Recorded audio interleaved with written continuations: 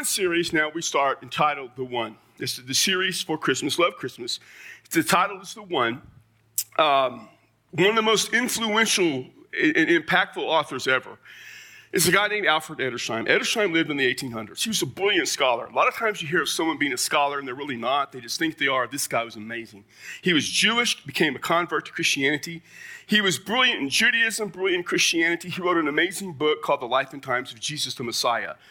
If I had to get rid of all the books in my library and just had one book in my library like Joe Andrews does, if I could just have one book in my library, it would be The Life and Times of Jesus the Messiah. And in that book, Edersheim says this: if Jesus is not the Messiah, the world has not and never can have a Messiah. If Jesus isn't the Messiah, the world has not, it'll never have someone be the Messiah, because Jesus is the only one who can be that. He's the only one. I say this all the time. In the Old Testament, we have a book that gives us promises. In the New Testament, we have a book that tells us how those promises were fulfilled. And what I want you to see throughout these next 4 weeks in this Christmas series is this: that in Jesus, God kept his promise. He is the one. In Jesus, God kept all that promise. He is the one. We're going to be in the book of Matthew this Christmas season, chapter 1 and 2. I'm actually going to start today in Matthew 1:1 in the message entitled The One Who is the One. I'm going to start with the genealogy of Jesus. And I know what you're thinking. Genealogies are so boring, and they are. They really are. But don't go to sleep yet. Just hang on. We'll try to make this one come alive just a little bit. But in the message today, here's what I really want you to get. Here's what I want you to see, and it's this: there was only one who can change your life, who can forgive your sin, and bring you to God. And that one is Jesus. There's only one who can do that. In all of history, there is one: Jesus. So we come to Matthew's gospel, and as we come, I'm just going to share with you to start off with that Matthew begins his story with family. Christmas is all about family, and there's lots of family at Christmas. I mean, a lot of you are excited. Your family's coming. You're excited. Some of you aren't excited about family coming. I won't name names because I know, I don't want to embarrass you, but you know who you are. And some of you, you got some of those family members, you just don't want to see them. Now, some of you are thinking, hey, not my family. We don't have that. If you think in your family there's not that one person no one wants to see, that's because it's you. You're the it, man. I got you. I'm it in my family. Family, but Christmas, we celebrate Jesus. I mean, and we do. And don't be one of those people that think you got to correct everybody all the time about Christmas. If someone says happy holidays, just go with it. You know what holiday it is? I think you do. We all know. Just be that person that celebrates. And you come to the Gospels, they celebrate Jesus. They celebrate his birth. We don't have a lot of information about the birth of Jesus. We really don't. So much of the things we talk about or celebrate, we just kind of came up over history, over time. But the actual information is very little. Matthew and Luke have it. Now, Matthew and Luke wrote about the same time as Mark. They all wrote about the same time. They probably knew each other were writing. They all knew each other. These guys all knew one another. And there's some of the information is the same. They probably shared and borrowed and all that. But Matthew tells a very unique story about Jesus. And when he tells his story, this is how Matthew begins. He says, this is the record of the genealogy of Jesus, the Messiah, the son of David, the son of Abraham. This is the record. This is the account of Jesus, who is the Messiah. Now, what Matthew wants to focus on is the fact that Jesus is the Messiah. When he wrote about 60 AD, he was writing primarily to the Jews because he came from a Jewish background. He was one of the original 12 guys. Christianity was becoming more and more a Gentile movement. The Jews had by and large rejected Jesus. It goes back to, the religious leaders saying that the disciples stole the body, which Matthew knew they didn't do because he's one of those guys. And as he sees them slipping away, and as he sees the people who were connected with that first generation of believers begin to die off, and the eyewitnesses begin to die off, he writes this account. And he's writing primarily to Jewish people, saying, Jesus is the Messiah. The Messiah mattered. They longed for a Messiah. Their idea of a Messiah. And Matthew used to share this idea because they all believed it this way. It was that the Messiah would come into the holy city of Jerusalem, drive out all the Romans, and he would reestablish forever the Jewish kingdom of God. And all the dead Jews would rise up. Those who were dead would come back to life, and they would reign and they would rule. And that's what they were longing for. They were looking for all that, and they were missing all of that. says, I'm going to tell you about the Messiah, that he's here. And he says, I'm going to give you the record of this guy's genealogy. And the word record, it comes from the word, we get the word book, biblos. He says, I'm going to give you the book. Some things he's actually writing, this might be the title of the Gospel of Matthew, the book of, and it may be. And it doesn't matter. He's saying this is the story of Jesus. This is his life. And he's going to begin with, this is his genealogy. Genealogies are interesting things, man. They really are. And there are two genealogies of Jesus. The Jews love genealogies. I mean, they loved them. And so Matthew has one and Luke has one. And if you read them, put them side by side, they're going to look different, and they are different. And people think, well, there's conflict. We can't ever know who's telling the truth. Well, they both are, because they're looking at it from different perspectives. Luke wrote his gospel. Luke was a Gentile. He was a doctor, very, very detail-oriented. He said, I'm writing this, and I'm getting a lot of information, and I'm piecing it together, and I'm giving you this factual understanding. And it begins with the life of Jesus, and it goes all the way back to Adam. Now, there's some people going to be skipped in the process. We get it. He goes back that way. Matthew's different. Matthew's writing with the mindset of, I got to tell you about he's the Messiah. So he starts with Abraham, goes to David, then goes David to Jesus. Now, in the section both have between David and Jesus, it's different. And the reason is they wrote for different reasons. Luke is giving you the bloodline of Jesus. Now, obviously he was adopted by Joseph, and I get all that, but he's giving you the bloodline, the factuals of his birth. Matthew is focusing on his royal line, the right that he has as a descendant of David to be king. And so you see in Matthew's account all these kings. And the genealogies are messy. Genealogies by nature are messy things. A lot of you probably are searching all your genealogies, right? I mean, some of you at Christmas, you're going to give somebody a subscription to genealogy something or other, and that's cool. And people always ask me, do you ever want to know your genealogy? I'm like, no, not really. I know how messed up my family is. I don't need documented proof. But somebody evidently somewhere along the way, have you ever had this happen to you? That all of a sudden somebody pops up and says, hey, we're family. And you're like, I didn't know that. Happened to me last October.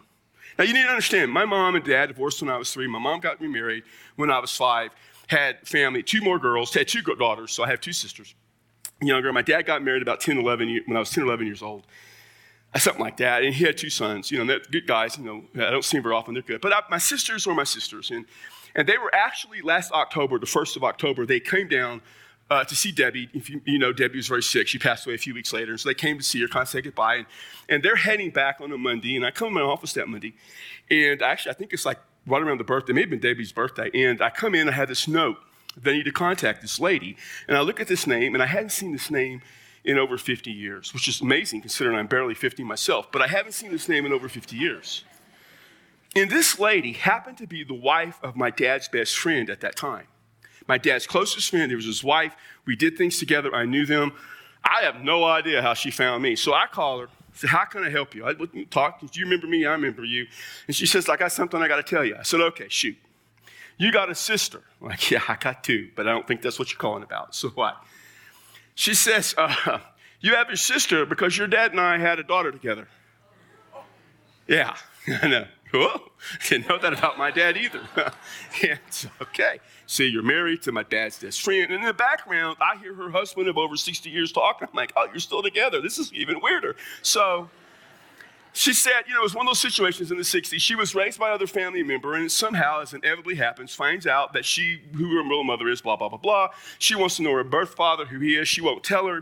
Eventually, she does a genealogy. She finds information, and she says, basically, can she talk to you? And I said, sure, she can call me. In the meantime, I call my sisters who are on the way home. I said, you'll never guess this. Guess what? They said, what? You know how you 2 are my sisters? And they're like, yeah, we know you're sisters. There's another one in the family. Only she's not on mom's side, she's on my dad's side. And they think it's funny. My brothers don't think it's funny because it's their dad, but it's a funny story. So this woman calls me up and she says, and I get it. I just want to know something about my father. And I'm like, well, I think we can start with the fact that he's a lousy friend. Why don't we start there?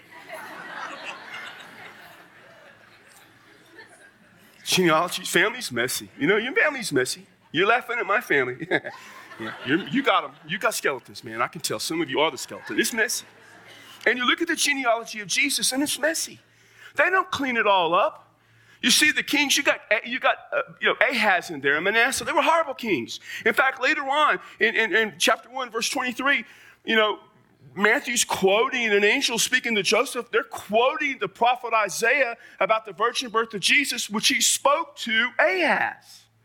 I mean, it's a messy group of people. They got, and women, and listen, the Jews in Christianity elevates the role of women. They got women in that genealogy, 4 of them. All of them have, iffy past.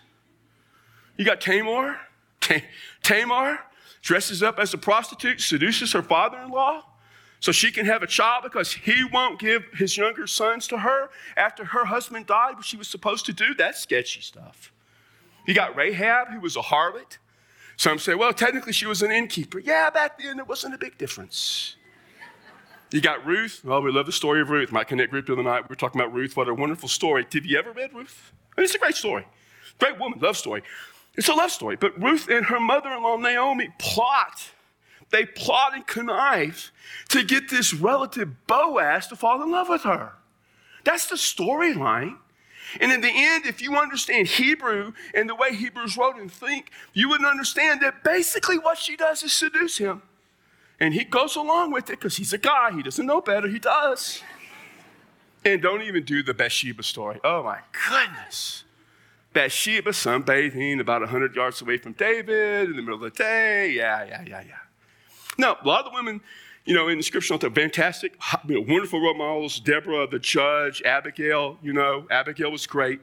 You got Delilah. Delilah, the first time any woman ever said to a guy, you don't love me, was Delilah. Tell me why you're strong. I can't tell you that. You don't love me. That's what happened. He gave in right there. Esther, I know you women love the story of Esther. Have you ever read the story of Esther, what it's really about? Esther is the very first episode of The Bachelor. It is. And it's actually the original Golden Bachelor. She got married because she won a contest. And it wasn't a spelling bee. You understand that, right? I mean, the Bible has all of this, and it doesn't hide it. And it says, this is the family of Jesus. It's messy, and that's okay. It's okay. Because the main thing that Matthew wanted you to know, that in all of this mess, he is the son of David and the son of Abraham. And that mattered. Those guys mattered. I mean, Abraham, the idea of son means the descendant. There's a connection. There's a legal and royal and birth connection. Abraham. It wasn't just that Abraham was the father of the Israelites. It says in chapter 12 of Genesis, Abraham, I'm going to bless the whole world through you. All of it. In fact, when you get to the New Testament with Jesus, and then the New Testament writers, but this starts with Jesus. Jesus says, the true children of Abraham are those who follow me, Jew and Gentile. That's it. He says that. You read in Genesis, you read in chapter 15 about, and who the descendants are going to be. He's going to bless them through a descendant in chapter 17:1. And, who is this? Who is the descendant? How does this all come about? The New Testament clarifies, in fact, Paul, the Pharisee of all Pharisees before he became a Christian, Paul clarifies this in telling the church in the book of Galatians, who were Gentile believers being tempted and led astray to go follow all of Judaism, that this was the right way. This is what Paul writes in Galatians 3:16. Now, the promises were spoken to Abraham and to his seed. He does not say to seeds as one would in referring to many, but rather as in referring to one and to your seed, that is Christ. He says the seed, the blessing, the promise is Jesus. He's the one. And then he talks about David. He's the son of David. I mean, David was the guy. I mean, the Messiah had to come from David. Everybody was waiting for the Messiah to come to Jerusalem. And he had to be a descendant of David. And you need to understand, by the time Matthew writes, there aren't a lot of genealogies left. Way back when, Herod got rid of most of them. In a few years, when there become this great destruction of Jerusalem, there'll hardly be any genealogies left. The genealogy of Jesus is one of the few that we actually have that's reliable. And in that, he said, he is the son of David. And God made a promise to David. And that promise is found in 2 Samuel chapter 7, verse 16. Your house and your kingdom shall endure before me forever. Forever, man. Your throne shall be established forever. God says, hey, David, you're going to be a king. And your descendants will always rule. Your throne, your family, your house will never stop. Now, that wasn't literally kept because we know historically. Right now, there's no king. There's no king sitting on the throne of David. Even the Jews understand that was speaking from a spiritual, eternal standpoint, and they understood quickly that they were speaking of someone who would be the one who would reign forever as the Messiah, that he would come and reclaim the kingdom that belonged to them. They got that. They knew that. They understood that. And Matthew writes his story. He's going to tell the story of Jesus, and he's going to start with the family. And he's going to tell all of that. And what he does is he just sits down and he begins to write about all the things that matter about a family. And he tells about the birth and the celebration, and they're all together. In those first 4 chapters of the book of Matthew, 6 different times, Matthew will write, this happened to fulfill what was said by the prophets. 6 times in the first 4 chapters, he's going to say, all of this goes back to the promise of God. All of this goes back to what God was saying, because this guy's the one. And so we have the Christmas story, and it's time to celebrate. And he starts in what to us seems like a boring thing, the genealogy, and I get it. But what really mattered to them, and here's the thing to get, that the Christmas story, the birth, begins with the family of Jesus. And it tells us, he is the one. Oh yeah, he is the one. So Matthew begins his story with family. Then I want you to see that Matthew invites us to join his story. He says, come on. I want you to be a part of this story. I want you to get involved in this story. I want it to speak to you. Christmas can be hard. I know that. I mean, for all of the celebration, for some people, Christmas really hurts. And there's lots of reasons for it. For some of you, this is the first year that you're going to be without people in your life. Certain people. I remember last year, it was my first Christmas without Debbie, and it was different. It was weird, and even this one, it's still a little bit, different. I look at my house and all the decorations that I had to put up that were all her stuff, I mean, it was ours. I get it, but make no mistake, I didn't buy all that stuff. She did. I did cut down from 6 trees to 3. I cut down from 60 nativities to 10. I gave a lot of them away. Some people in here, I think you have a nativity or 2, gave some of those away, which is good. But it's still, and I see all that. I get it, man. And for some of you, you're a married couple, but this is the first time your kids or grandkids maybe won't be here. And it's just going to be another day with you. And instead of seeing all of your kids and grandkids, you're looking over and saying, I got him again. That's what you're thinking. And for some of you, this was a year, maybe your family just got torn apart for some reason. And it broke up. God, that hurts. I know that. For some of you, Christmas is a reminder of failure. It's a reminder that somewhere along the way you messed up. That somewhere along the way things didn't go the way you planned.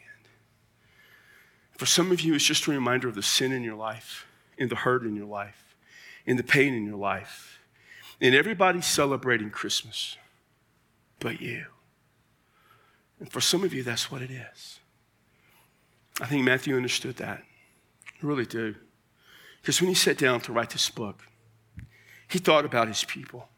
He thought about those Jews.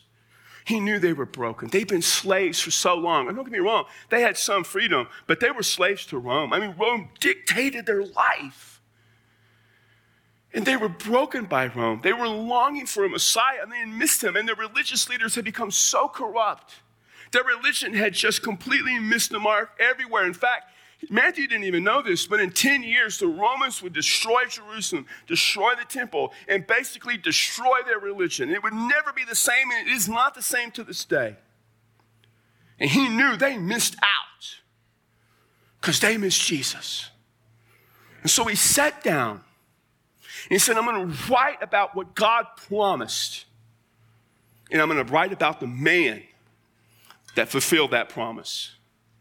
And in doing so, Matthew did this. Matthew invited all of them. He invited all of them. Come follow this man. Follow Jesus. Follow him. When he finishes with the birth, he talks about the baptism. And then he talks about the temptation. Then he talks about the time that Jesus just sat down. And he told in abbreviated form, Sermon on the Mount. He said, this is about the kingdom. You want the kingdom? Jesus said, this is the kingdom. This is what it means to be a part of my kingdom. And he began to talk about the character that you had.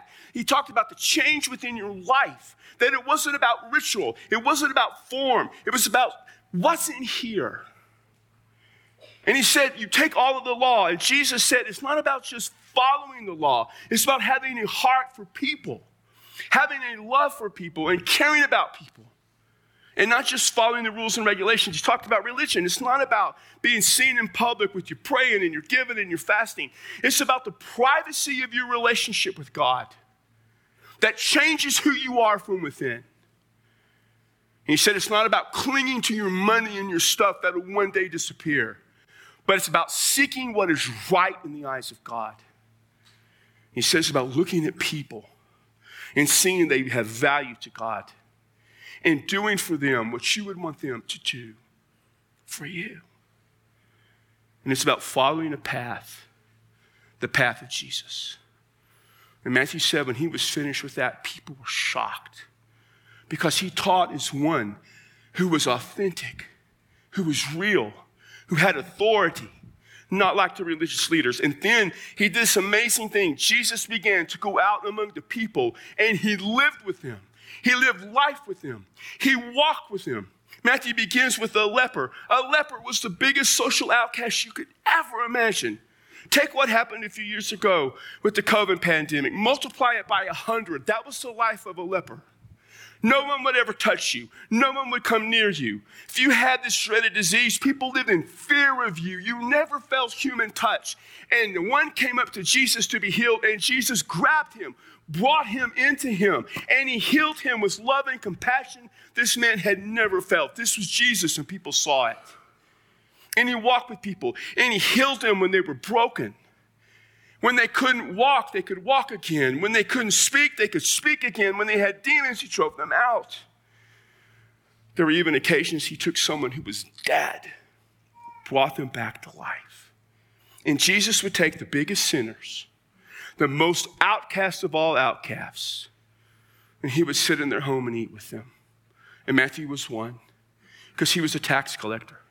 And Jesus came to this tax collector and said, follow me. And Jesus went and lived his life with this guy. He went into the home of this guy, and other tax collectors came, and they ate, and they laughed, and they told stories. And somewhere during that time, Jesus said, guys, your life's got to change. You can't keep living this way. Turn to me. Follow me. And he lived, and he did this. And Matthew knows what it was like to feel the forgiveness and the love of this one man. And the religious leaders hated him, and they despised him, and they looked for a way to kill him. And it was right before Passover on a Sunday, and Jesus came into Jerusalem. Oh man, it was something else. He was riding on that colt, fulfilling the old prophets. And Matthew says we were with him. And there were thousands upon thousands upon thousands upon thousands of people lining the street, wanting to just touch Jesus, wanting to take their cloak and throw it down, wanting to just see him, crying out, he is the Messiah. He is the one they longed for had come into the holy city. And a few days later, the Jewish leaders conspired to take this hope and put him to death. And they did it with the Romans. And Matthew tells us they put him on a cross. It was the cross designed for someone else, a horrible human, a wretch of a person who deserved to die. They didn't take him there. They took Jesus, and Jesus was there, and Matthew heard him say, my God, why have you left me? Why have you abandoned me? Why have you forsaken me? At that point, Matthew would have turned and walked away. All hope was gone. There was nothing to look forward to. It was over. And they would take Jesus and they put him in a tomb. And Matthew knew that when they rolled that rock there, the Jewish leaders were so scared of Jesus because they knew that Jesus talked about the fact that you kill him, he'll rise again. And they were afraid, not that he would rise again, but the disciples would steal his body, not realizing the disciples were running for their life. And so they went and they had Pilate seal that tomb off and put guards there so that it was theoretically impossible to steal the body of Jesus. And they hid. And all was lost, and all hope was gone, until it wasn't. Until on the third day, a group of women went to check on the body of Jesus. He wasn't there. It was gone. And then all of a sudden, Jesus was with him and them, and they saw him alive. And he hugged him, and they held him, and they rejoiced with him. And a few weeks later, they were in their home of Galilee, and Jesus said, here's what I want you to do, guys. I want you to take my story and share it with everyone. Tell everyone my story. And when they follow me, I want you to baptize them. Then I want you to teach them everything you know. And I'll always be with you. I want you to invite them to become a part of our family. And so, Matthew, that's what they did. That's how they lived their life. And here he was, 30 years later.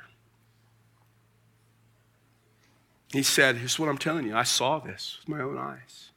I heard everything he taught. When he took a boy's lunch and multiplied it so that it fed thousands upon thousands, I tasted it. And I collected the leftovers. And I experienced what it is to be broken and full of sin and to be loved and forgiven. And when I saw him that day, after he had been crucified and buried, when I saw him alive, then I knew. I absolutely knew this about Jesus. He was the one who was the one. And he is. He is the one. The only one. There is no other person who can change your life. In some of your lives, you need to be changed. There's no one else who can forgive your sin, and some of you need your sin forgiven. And there is no one else who can bring you to God, and some of you today need someone to bring you to God. It's him. And today you can experience his love like you never have. You can experience a love you didn't know existed. It's the love of God you find in Christ. And in that love, you can experience the forgiveness of all your sin, of all your guilt, of all your pain. You can have your life completely changed. You can see and feel the brokenness be made whole and the loss turned into victory. All of that can happen through the one who is the one, if you will but trust him with your life. So some of us are going to stand here. And we invite you today to come and give your life to Jesus, to follow him. We invite you to come and pray, to receive whatever forgiveness you want, to come and pray for those you love, to come and join our church. Whatever you need to do, do that. But be sure that when you walk out of here today, that when you leave this place, you leave knowing this one thing more than everything else, that you, in your life, you follow the one who is the one. So, Lord, celebrate Christmas. We celebrate Jesus. We celebrate the joy, the hope, the happiness. We praise you, we honor you, we glorify you. And we celebrate it together in the name of Christ. We celebrate it together, Father, because of all that he's done. Speak to us, touch us, work within us, that all of us will know this Christmas season that truly Jesus is the only one. He's the one who change us, forgive us, and bring us to you if we will just follow the one who is the one. Amen. Would you stand?